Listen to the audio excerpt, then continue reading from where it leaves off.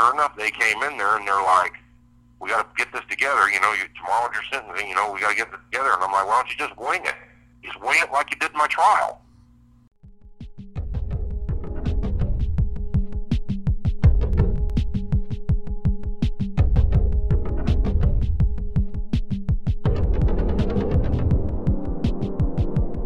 Imagine putting your life, your freedom, into the hands of a stranger. That's the dilemma defendants face every single day in the criminal system. When you're charged with a crime and don't have money for a private attorney, you get what you get. You get what the court, or in Jamie's case, what the judge says you get. And no matter how much evidence you put in front of them, how many times you write to the judge pleading for help, or how many times you ask your court-appointed lawyers to talk to certain people or investigate a certain issue, you are at the mercy of that attorney. And if he or she doesn't believe in you, or doesn't care to do it, you're screwed. As evidence in the incredible story of Jamie's failed relationship with his court-appointed attorneys. Injustice Anywhere presents Snow Files, the wrongful conviction of Jamie Snow and how they got away with it.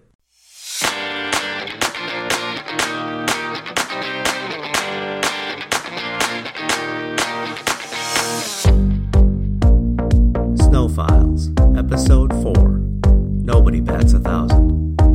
The mission of the Snow Files podcast is to expose the misconduct of the state's attorney's office under Charles Renard. It is not our intention in any way to disparage the current state's attorney's office or the Bloomington Police Department.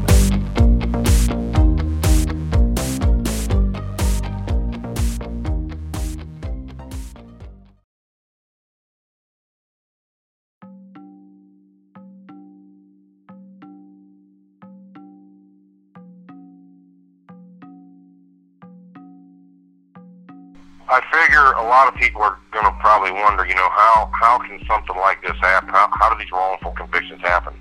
A lot of things have to come into play, and the law says you're supposed to have good counsel. You're supposed to have counsel to represent you to the best of their abilities, I guess. When I first got arrested, I had two attorneys from the McLean County Public Defender's Office, Amy Davis Johnson and Jim Tusak. I know people probably think, oh, wow, public defenders, they are overworked. Too many cases and not enough time. There's an automatic stigma, I guess, around the public defenders. But I'm going to tell you, the first time I met Amy Davis and Jim Tusak, when they came in and sat down and talked to me, I was convinced I was in good hands. Miss Davis had looked me in the eye and she's like, I cannot believe they even charged you with this. She had been a state's attorney at one time, and she was like, I could never have, in good conscience, charged you with this, and, I'm shocked that they charged you with it, and I was like, well, they did. Are they going to be able to convict me for this, And she's like, look, I'm going to do everything that I can possibly do to make sure that doesn't happen.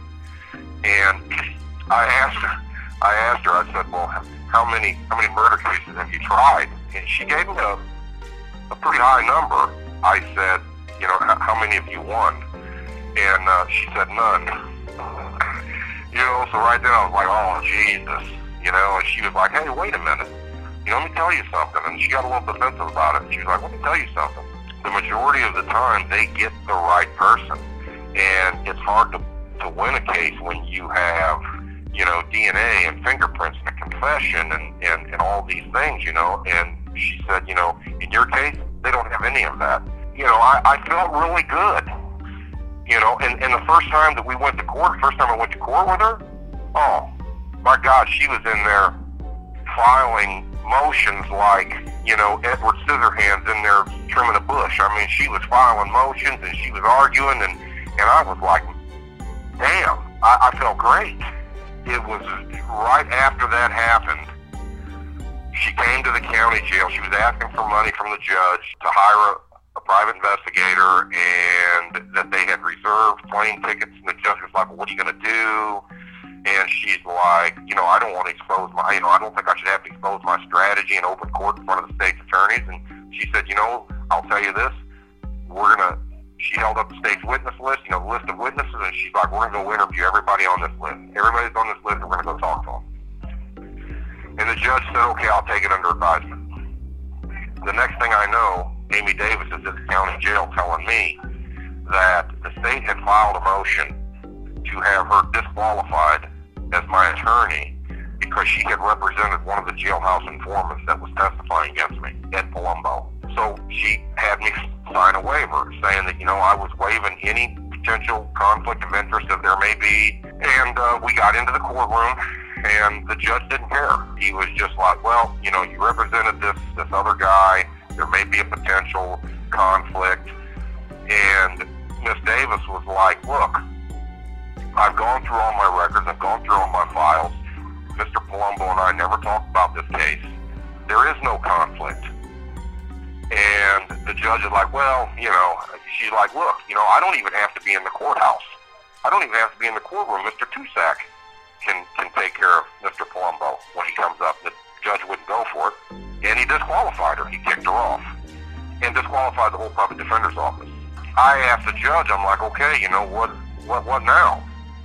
The judge tells me, well, this is a death penalty case, so the lawyers have to be death penalty eligible attorneys. In other words, they've had to have tried a death penalty case to a jury verdict a number of times. How many times it was, I don't remember, but they had to try a case a number of times in order to be eligible. He said there's only a handful of them here in McLean County, so I'm going to reach out to them. And he said, and this is important, he said, I'm going to send all of them a copy of the discovery materials so that they can go through it and make sure that they don't know anybody, so we don't have another situation like this pop up. So I'm like, okay.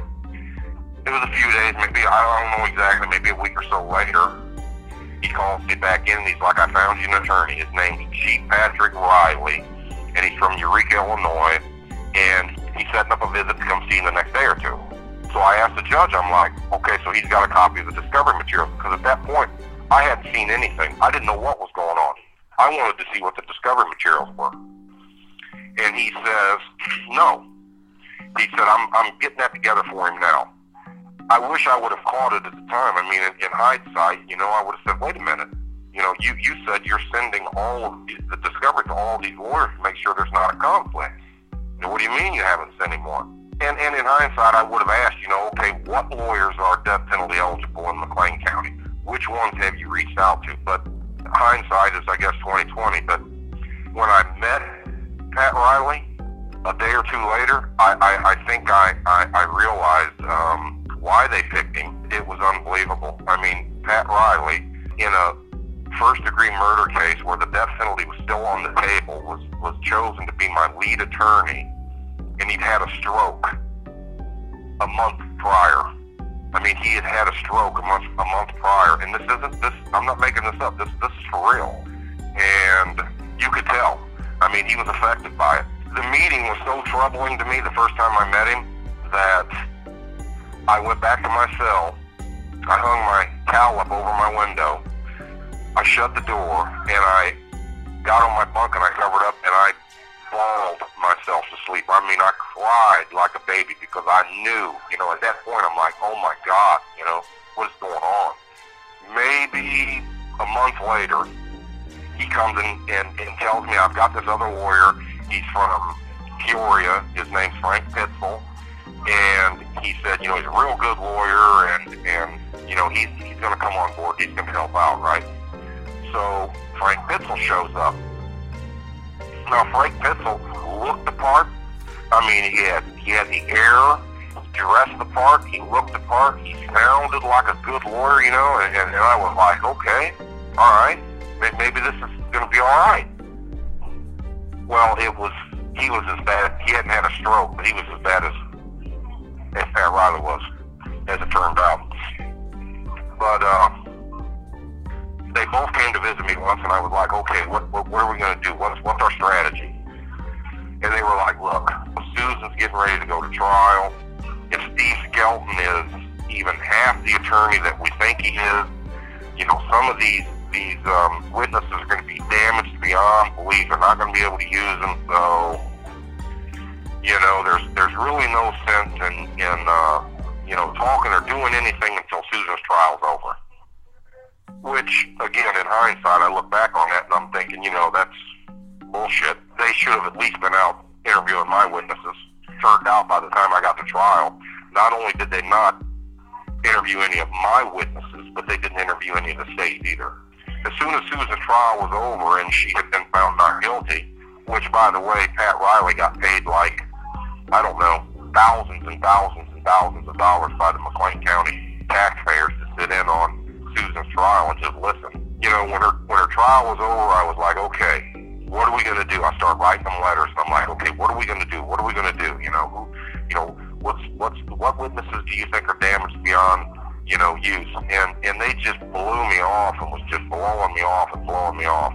It got to the point where it was right before my trial was to begin, and I'm almost positive it was Thanksgiving night of 2000, and I called Frank on the phone, and he was smashed. I mean, he was drunk, and I told him on the phone, I was like, Frank, I'm really worried about what we're going to do. I don't know what the strategy is. I don't know what you guys are going to do. I said, I'm really worried that you guys are not going to be ready to try this case. I mean, I was set to go to trial in, a couple weeks.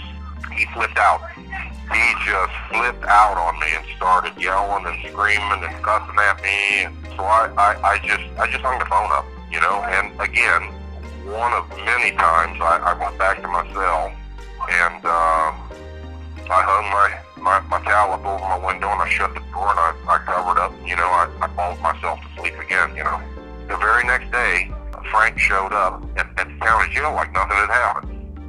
And we were in the visiting room, and I was looking him in his eyes, and I had the state's witness list on the table in front of me, and I was looking him in the eyes, and I just ran my finger down the list, and I stopped on somebody, and I was like, Frank, can you tell me who this witness is, what they're going to testify to, and how you're going to deal with it?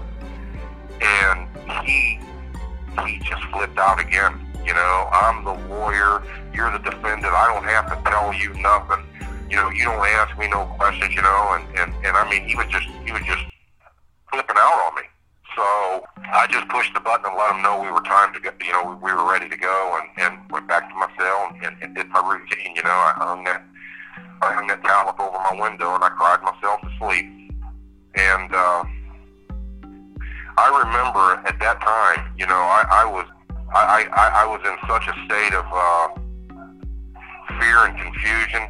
I just believed at the time, I was like, okay, these lawyers are not ready, but I didn't do this. At the end of the day, no way they're going to be able to convict me for this, But when it was time to go, the state had filed a motion to bar all my witnesses because my attorneys had failed to they didn't turn in a witness list.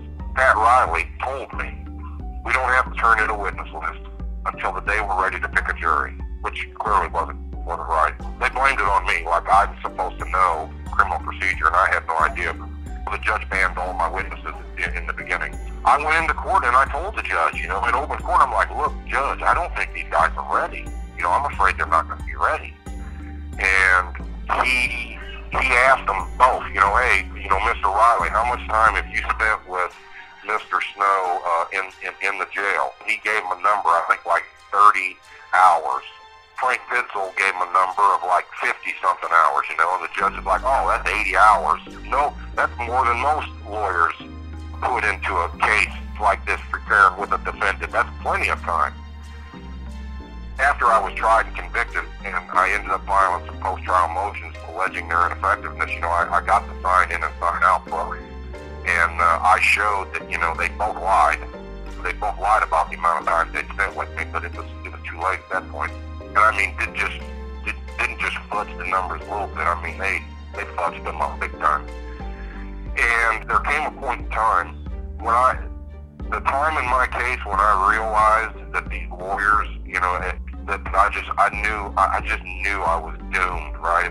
had to be a miracle on the level of Moses parting the Red Sea for me to be found not guilty came when the state had rested their case. And Frank and Pat and I went into a back holding cell to go over the witness list.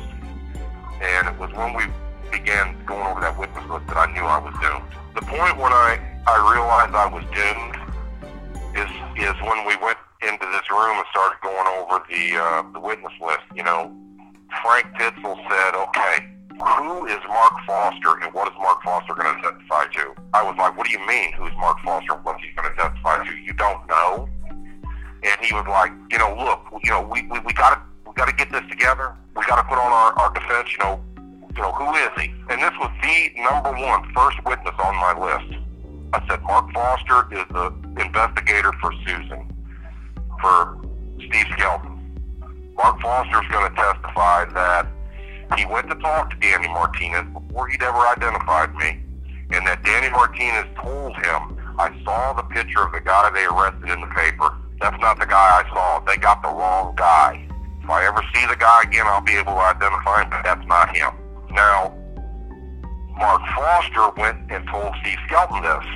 Steve Skelton notified the state that he was going to call Danny as a defense witness.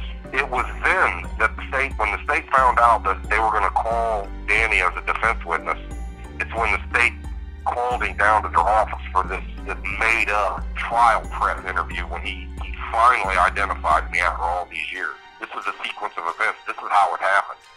After I'd been convicted, Steve Skelton came to see me in the county jail right before I got sentenced, or maybe after, and he was just like, look, you know, he said, I wish I would have never sent Mark Foster to talk to Danny Martinez. Because had he have never sent Mark Foster to talk to Danny Martinez, they may have never called him as a witness.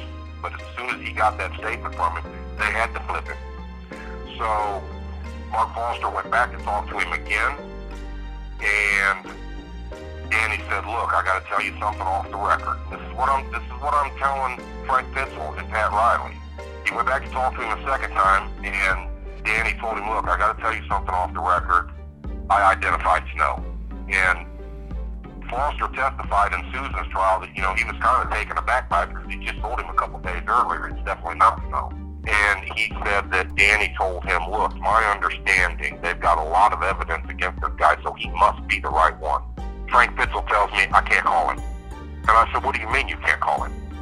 And he said, I didn't lay the foundation for his testimony. And I'm like, I don't know nothing about no foundation, and I'm not going to use the exact language that I did, but you can all imagine what I was saying to him. What the heck do you mean you can't lay the foundation? He said, once I let him off the stand, I let him off the stand, I can't lay the foundation. Now, I know now that was a lie. He could have recalled him and laid the foundation, but he didn't. Which basically is, he had to ask Danny Martinez, did you tell Mark Foster this? And let Danny say yes or no. Anyway, so the next witness was Billy Hendricks. Billy Hendricks was a co-worker of Danny's, and Billy Hendricks was going to testify that, you know, he used to ride back and forth to work with Danny. He worked with him, he knew him, had grew up with him, and that Danny had told him, it's not Snow, you know, it's not Jamie, and had told him multiple times that it wasn't me, that he'd seen somebody, but that it wasn't me, right? And Frank Pitzel said the same thing. I can't use him. I didn't lay the foundation. At that point, there was a deputy standing outside the door. You know, I got extremely animated. I jumped up off of the bench, and I used a few swear words, I'm sure, and was, you know, what in the do you mean we can't call him? You're killing me, you know. I was freaking out, you know. I'm like, the deputy came in, he's like, come on, Jamie, you know, come on. And I'm telling the deputy, I'm like, these dudes are trying to kill me, man. And it was at that point, that I knew it was over with. God was going to have to raise the dead. He was going to have to part the Red Sea. He was going to have to turn the water to wine. It was going to have to be some sort of a miracle like that in order for me to win.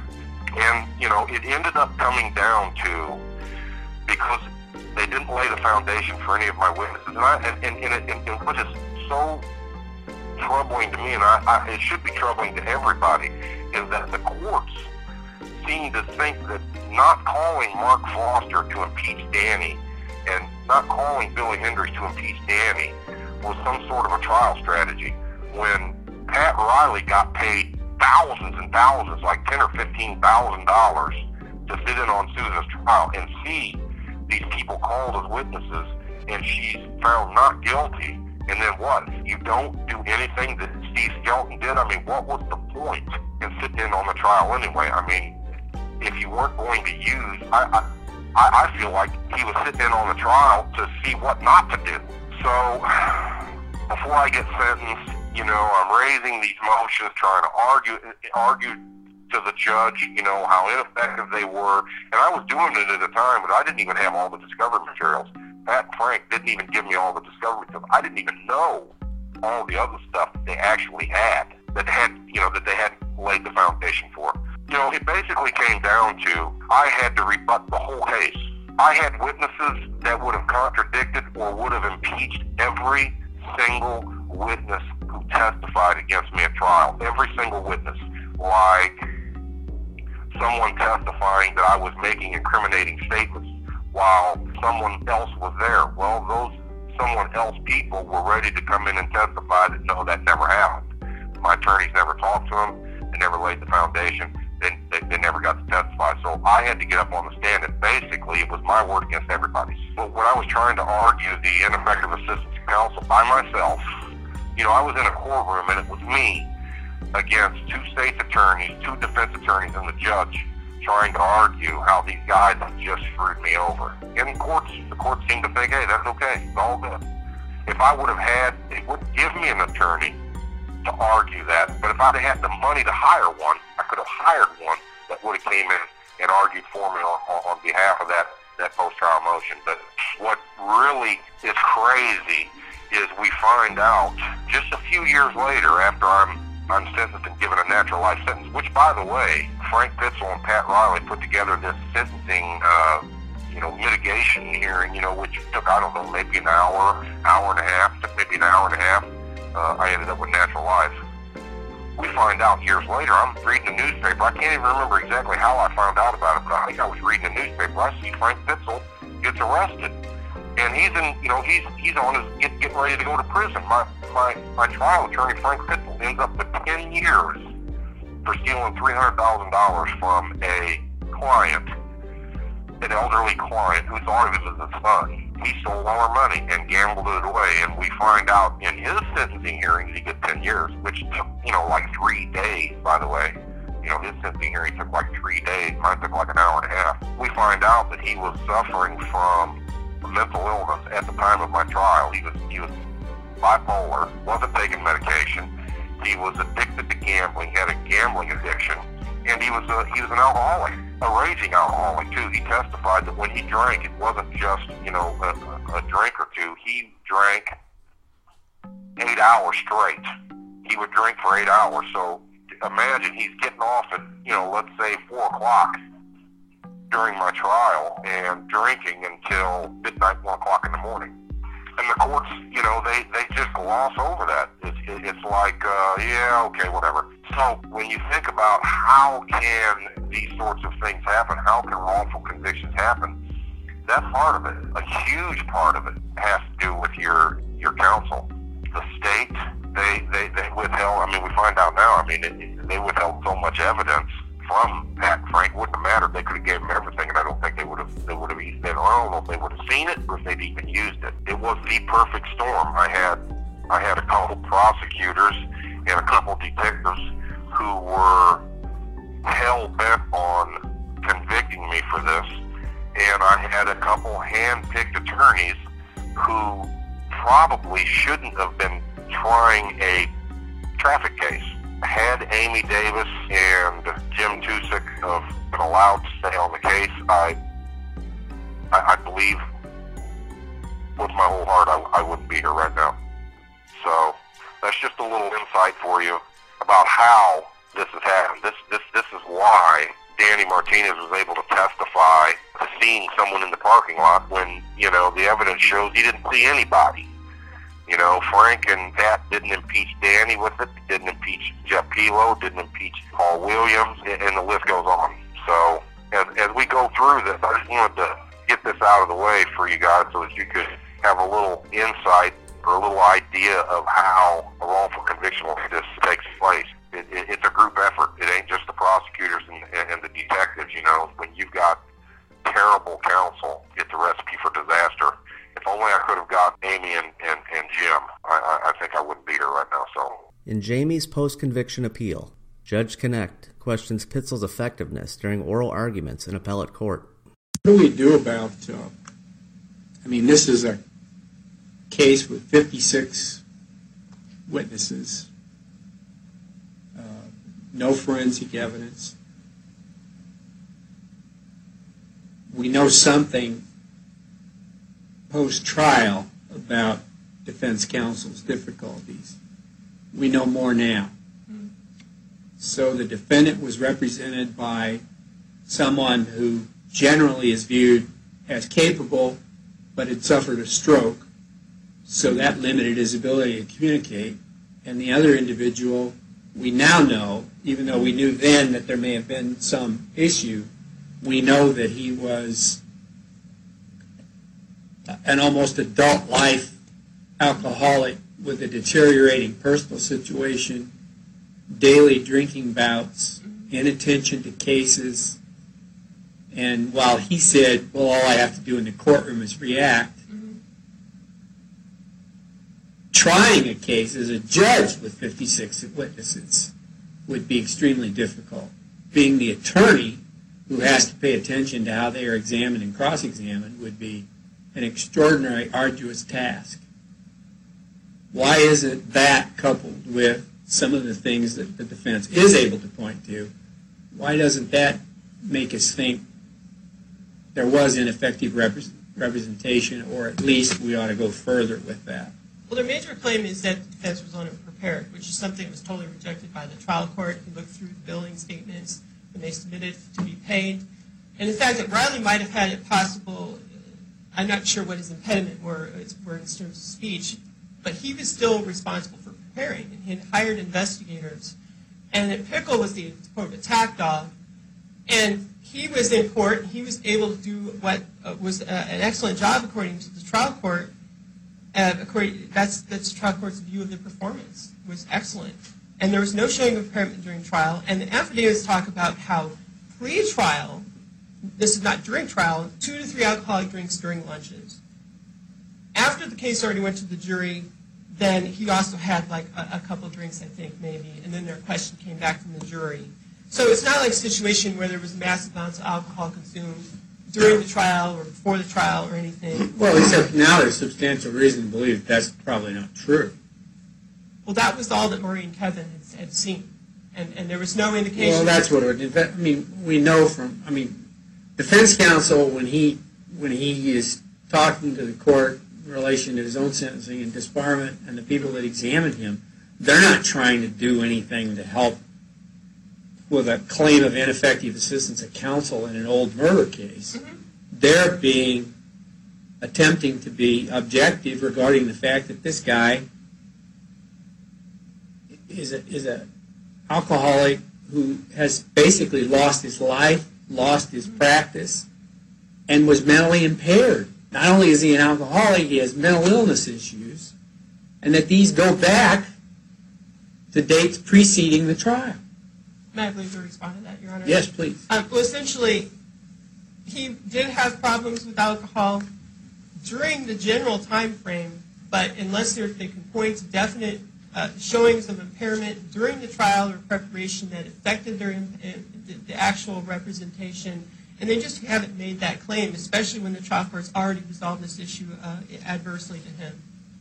So essentially that's my response to your question. Does the panel have any other questions? Seeing none, thank you. I'd like to thank you, Your Honors, and request this court to affirm.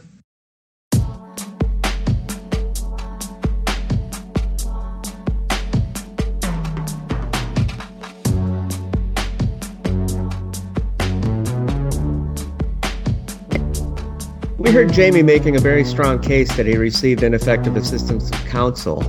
Jamie was fighting for his life and was forced to go to trial with an incompetent attorney. Let's go over the information he provided and discuss some of the questions people might have. Now, Tam, let's start with the death penalty question. Was this a death penalty case to begin with, and why was that ever taken off the table before trial began? Yes, it was a death penalty case initially, and we don't know why they took it off the table. But we do know that when it was taken off the table, he lost his resources. He had multiple attorneys working on the case, including John Hanlon, who was from the Appellate Defender's Office, who worked on death penalty cases and defended death penalty cases, who is now the director of the Illinois Innocence Project. And he did a fantastic job while he was on the case. He had investigators, he had a mitigation specialist, they had paralegals, and they had resources. Well, those go away when the death penalty was taken off of the table. John Hanlon was from the area, so I'm sure that they were very familiar with John Hanlon's work. But he was left with one investigator, and then he had Riley, who had had a stroke, and Pitzel, who we know now was an alcoholic with a gambling addiction. Right, not a great defense team, as we're going to be talking about here today. Right. There was a pretty unique situation after the trial concluded. Before sentencing, Jamie was arguing against his lawyers about ineffective assistance of counsel. Let's go over that a little bit, because that's something that you don't normally see. Well, he had lost all confidence in his attorneys because of their failures in court. I think that, as he explained it to me, he was trying to get representation to preserve the issues that he thought needed to be preserved and be on the record. He said that motion is a very common motion after a trial. So that's what he was trying to do, and he didn't have confidence in his attorneys to do it. He had sent a couple of letters to the judge and did a radio show and talked about how ineffective his attorneys were before his sentencing. And that really pissed Riley and Pitzel off. So they ended up filing a motion as well. So there was a lot of tension there.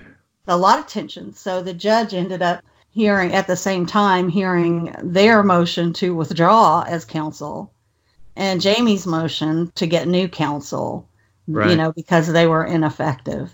I mean, as we see now with all the information we know, we can understand why Jamie was frustrated. It's interesting that the attorneys were taking a stand against Jamie. I mean, they should have known that they were ineffective. I mean, they knew what they were doing. I mean, they knew that their behavior sucked.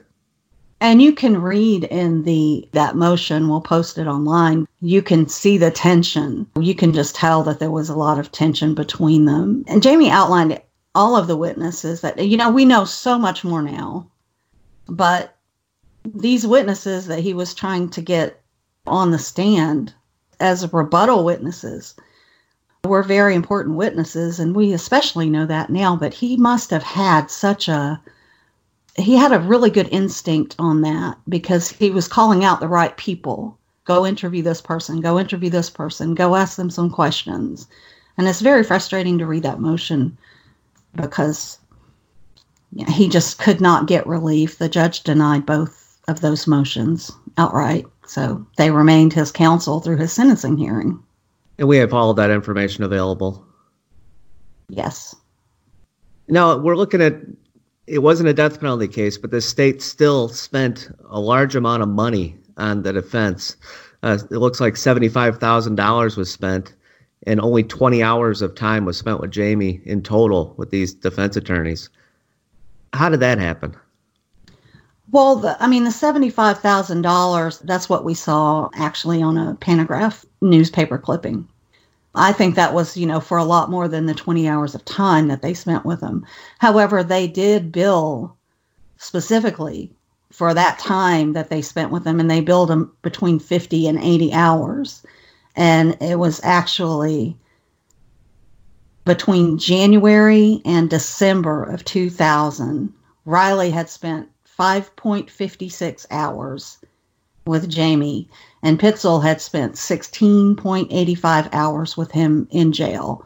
And that comes from the login book. And in that motion we were talking about, they determined that the time was accurate in the hearing. The court just let it slide. They called it an administrative error, and that was it. Like, that stuff happens.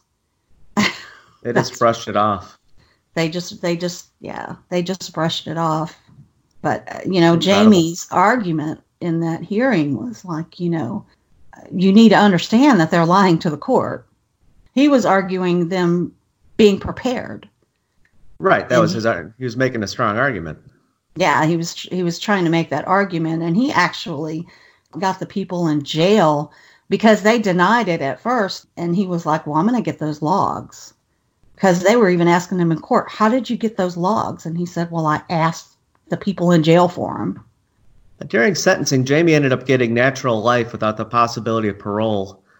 The more common sentence in cases like this is usually a 60-year sentence with the possibility of parole. So why was Jamie sentenced to that more harsh sentence? Well, the sentencing guidelines in Illinois for that crime would be between 30 to 60 years. But the court may, in air quotes, may make a judgment call to extend that based on criminal history. And also at sentencing, you're allowed to bring in your juvenile record. I don't know if a lot of people know that, but you are.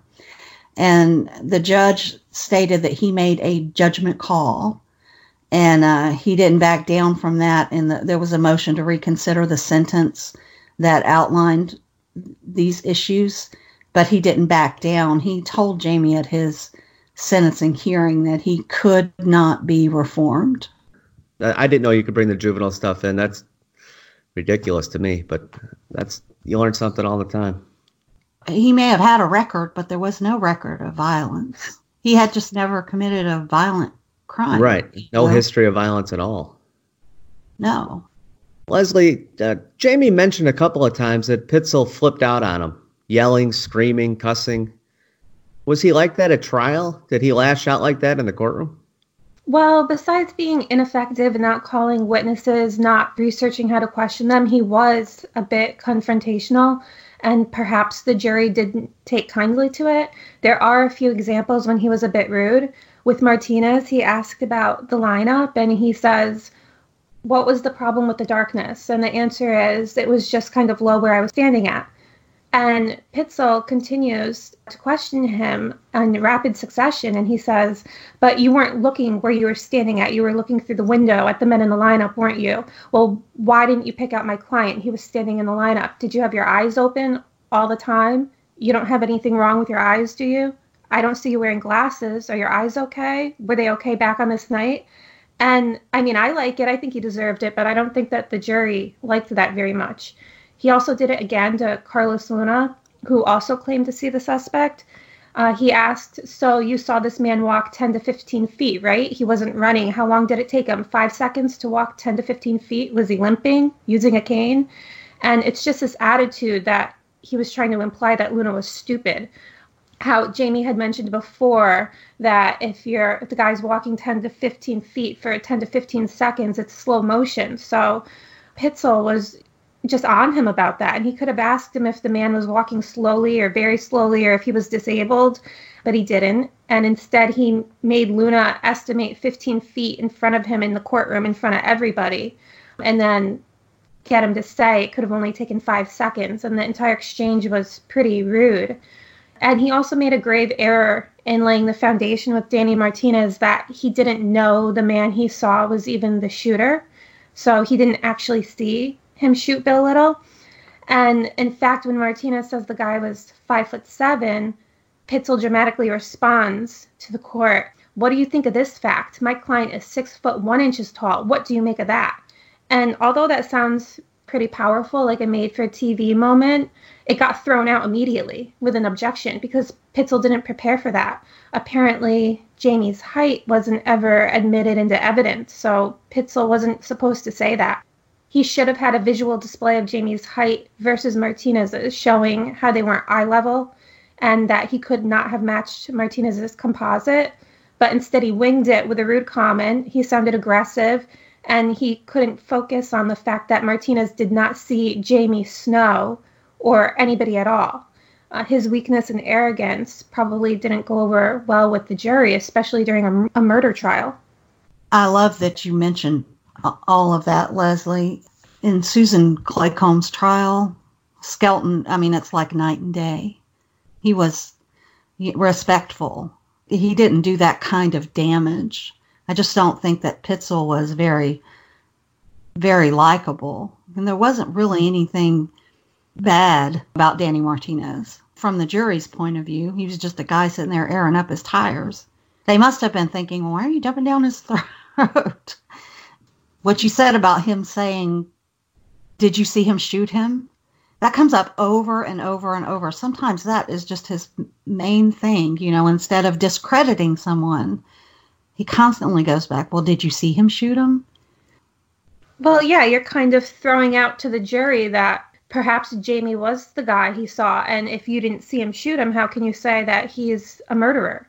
That's taking it really too far.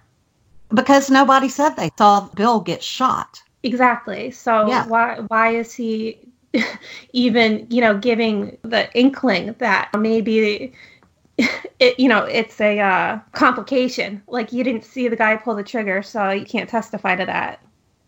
Nobody was testifying to that. except for That's such a great point. Except for the defense, we know that. Yes.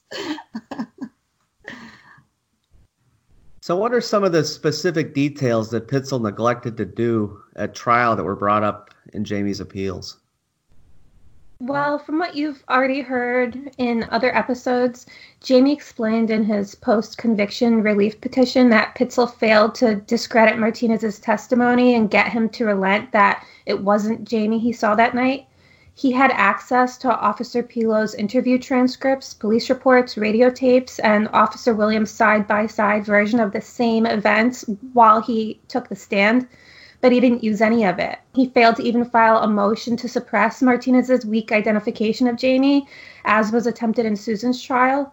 He didn't even ask the original lead detective on the stand about Martinez not being able to identify Jamie during the original investigation. And he didn't ask Martinez about how the victim's mother was calling him at home and pressuring him to help close the case, even though Martinez complained about that to cold case detectives in his taped interview.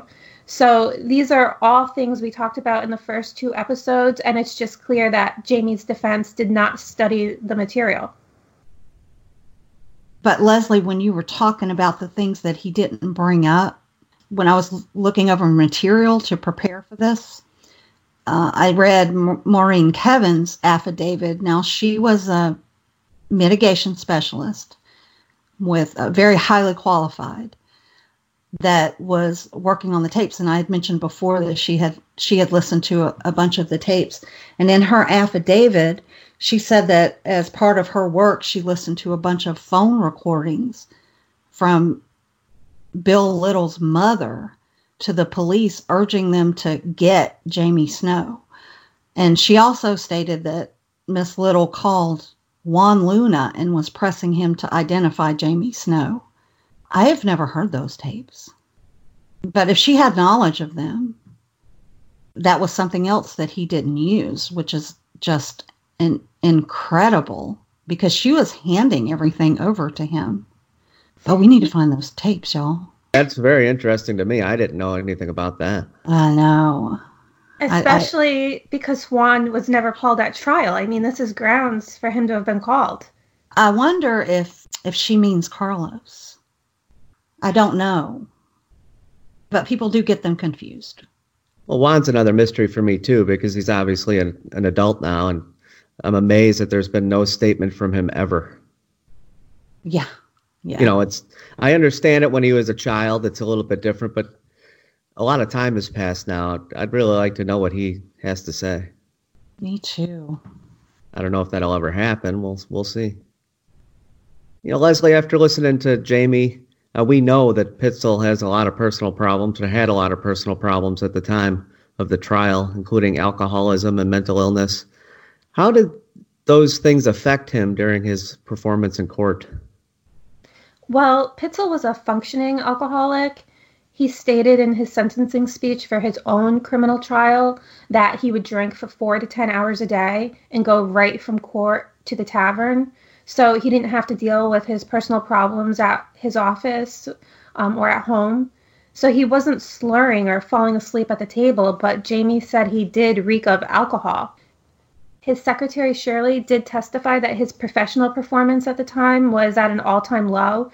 She even said that in 2001, the year Jamie was convicted, that Pitzel was spending way too much time on his boat and not enough time in the office, and that his public defender work suffered. He couldn't focus on it, and he had poor judgment. And when he got a divorce, he became obsessed with gambling and was drinking more. A longtime client named Jerry testified that he had been aware for the last 25 or 30 years that Pitzel had a severe drinking problem, and he had always expected at some place in time to read that a client would have accused him of misrepresentation because of being intoxicated. But he said he stayed with him anyways for his own criminal defenses because he was good at representing him. And his psychiatrist testified that he was a narcissist, he had OCD, he suffered from major depression and bipolar II disorder. He did not always comply with treatment, and he was an alcoholic, also addicted to gambling, and he said he was chaotic and had poor judgment. But what we can glean most from how Pitzel acted in court are from his own words during his sentencing speech. He said as a young lawyer, he reveled in cases where the verdict did not match the facts, like where a guilty person got off because it was due to his, quote, persuasive powers, charisma, and agile mind. After getting lost in alcohol, he said he could still function at trial because all he was required to do as a defense attorney was react. So he says he's been blessed with a quick mind. He thought he did not need to study. And he said people were puzzled how he could still do such a good job arguing to the juries after spending so much time in the tavern, and it made him proud. When he went downhill, he said he wasn't a bad man, not lazy, but his life just went wild and his house of cards just came down.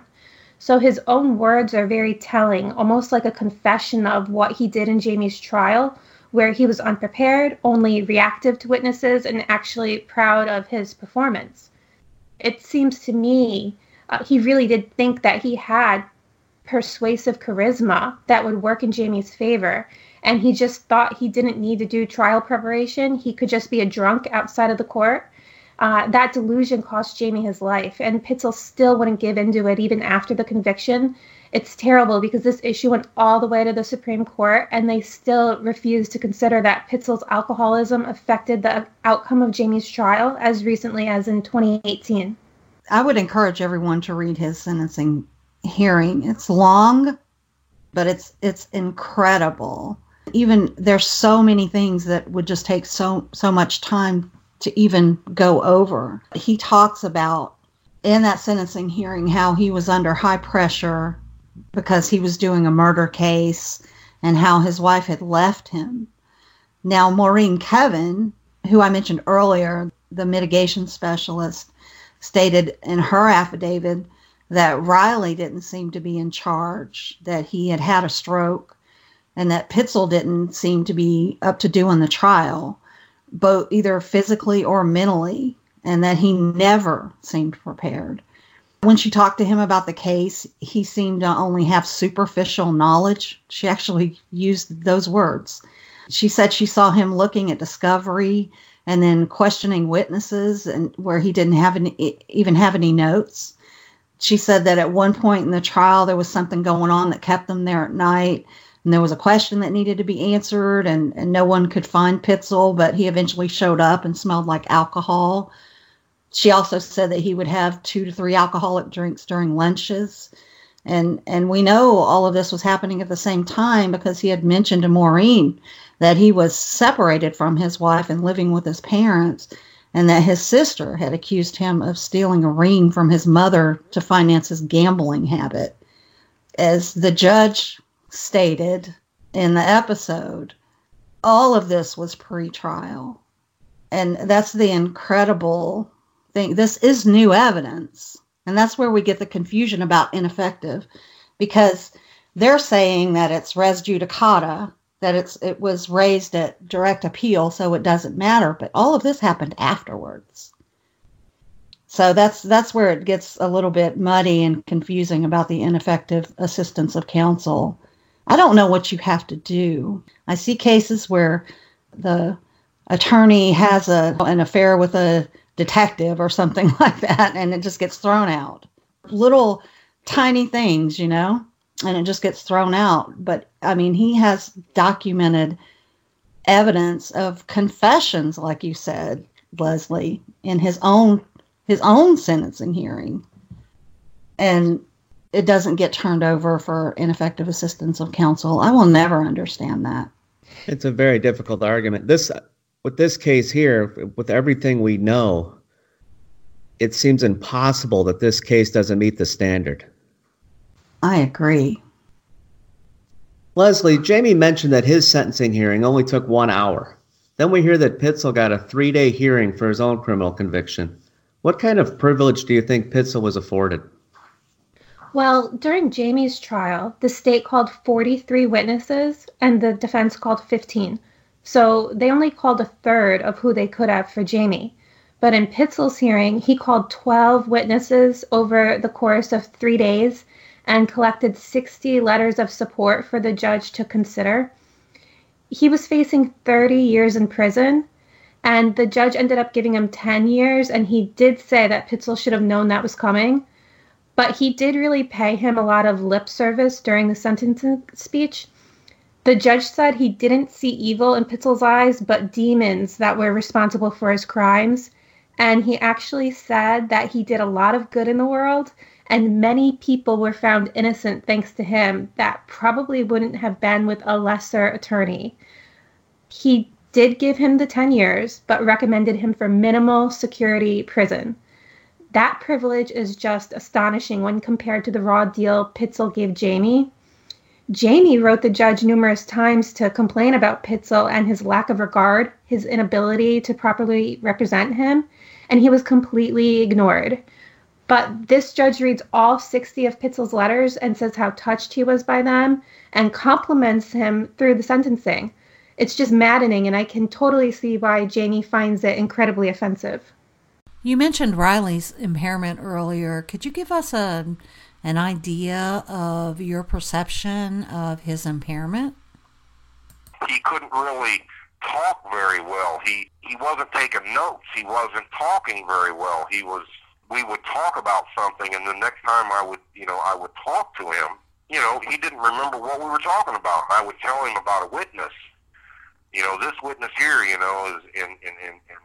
we need to talk to this person. We need to talk to that person. The next time I talk to him, I'd be like, did you talk to this person or that person? He'd be like, who? And I'd be like, this person or that person. What do we want to talk to them about? It was like I was a dog chasing my tail around in circles. He just couldn't grasp what it was that I was talking about. When I was having the post-trial motion where I was trying to argue against the ineffectiveness of Pat and Frank, I asked Bernardi, I was like, Pat Riley had a stroke, man, and in hindsight, there are just certain things that, when you look at it in hindsight, you wish you would have done differently. Judge said, well, I called around and I asked some of the people that Pat practices law with or around, and to make sure that, he was good to go. And I wish I would have picked up on that at the time, because I'd have been like, wait a minute.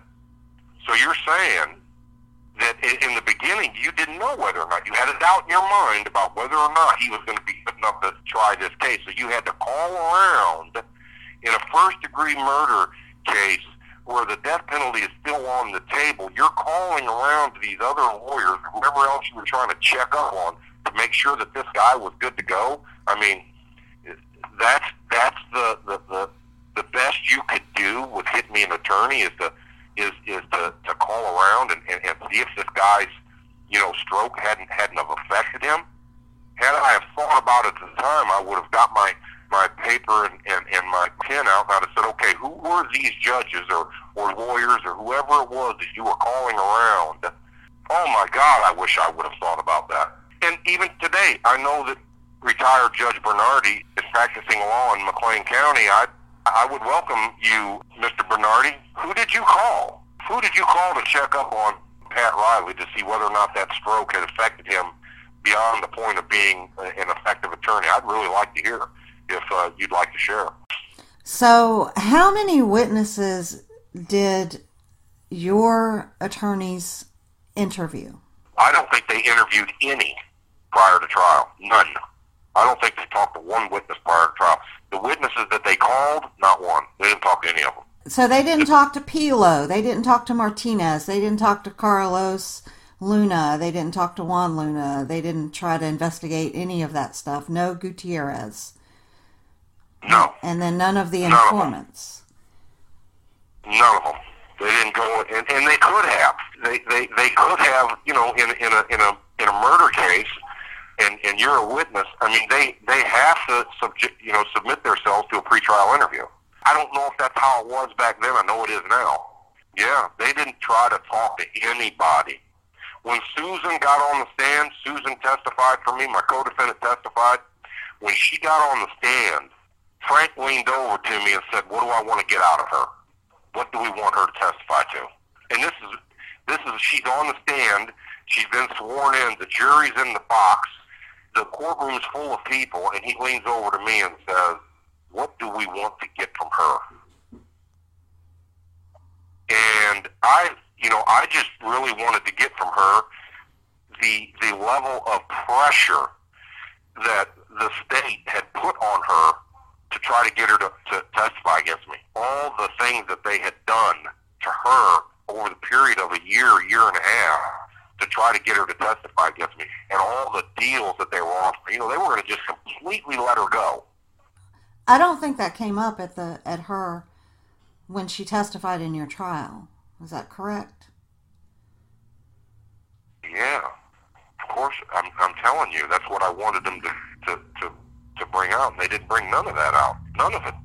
So did he tell you why they didn't interview any of the witnesses? Was that a trial strategy thing, or did they just never talk about it at all? Oh no, we at that point the relationship was so tenuous that, you know, we weren't having nice conversations about, well, why didn't you guys go talk to anybody? Why didn't you interview any of the state's witnesses? Why didn't you? You know, we at that point our communication was not civil, I guess. You know, I mean, they showed up the night before I was to be sentenced with, okay, you're being sentenced tomorrow. We need to get our mitigation together. I mean, the night before. And I just basically told them, I said, you know, well, why don't you just wing it like you did my trial? Oh my God. I'm sorry. It's so bad. I mean, that's what I told him. I'm serious. You could ask Maureen Kevin. Maureen Kevin was sitting in the visiting in the attorney room with me, and I said, I heard Pat Riley's voice out in the hallway, and I said, Pat Riley's here. And she's like, no, he isn't. I'm like, yes, he is. And sure enough, they came in there, and they're like, we got to get this together. You know, tomorrow you're sentencing. You know, we got to get this together. And I'm like, why don't you just wing it? Just wing it like you did my trial. And, you know, showing up the night before, they were already winging it. I mean, that's what it was. And that's how it happened.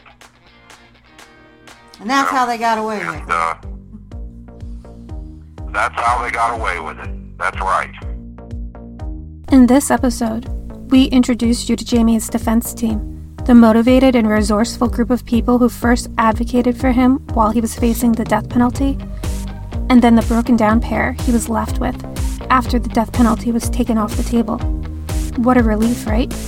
Jamie lost his life due to a wrongful conviction, driven by faulty eyewitness identification and corruption. But the two who were supposed to take the wheel, the two who were personally compensated $60,000 to, they winged it. You heard it. A medically disabled man and an impaired narcissistic alcoholic repeatedly insulted and rejected Jamie. They literally tried to abandon him right before sentencing. His pleas for intervention went unheard by McLean County, and he still serves his natural life sentence today. If you have any information that could help Jamie, please call the tip line at 888-710-SNOW. There is a $10,000 reward for any information leading to a new trial or the exoneration of Jamie Snow. Jamie participated in a lineup for this crime, spoke to detectives, and took the stand at his own trial. His words about his past were rewritten and used against him to claim involvement with this murder. How did they get away with this? That's next time on Snow Files.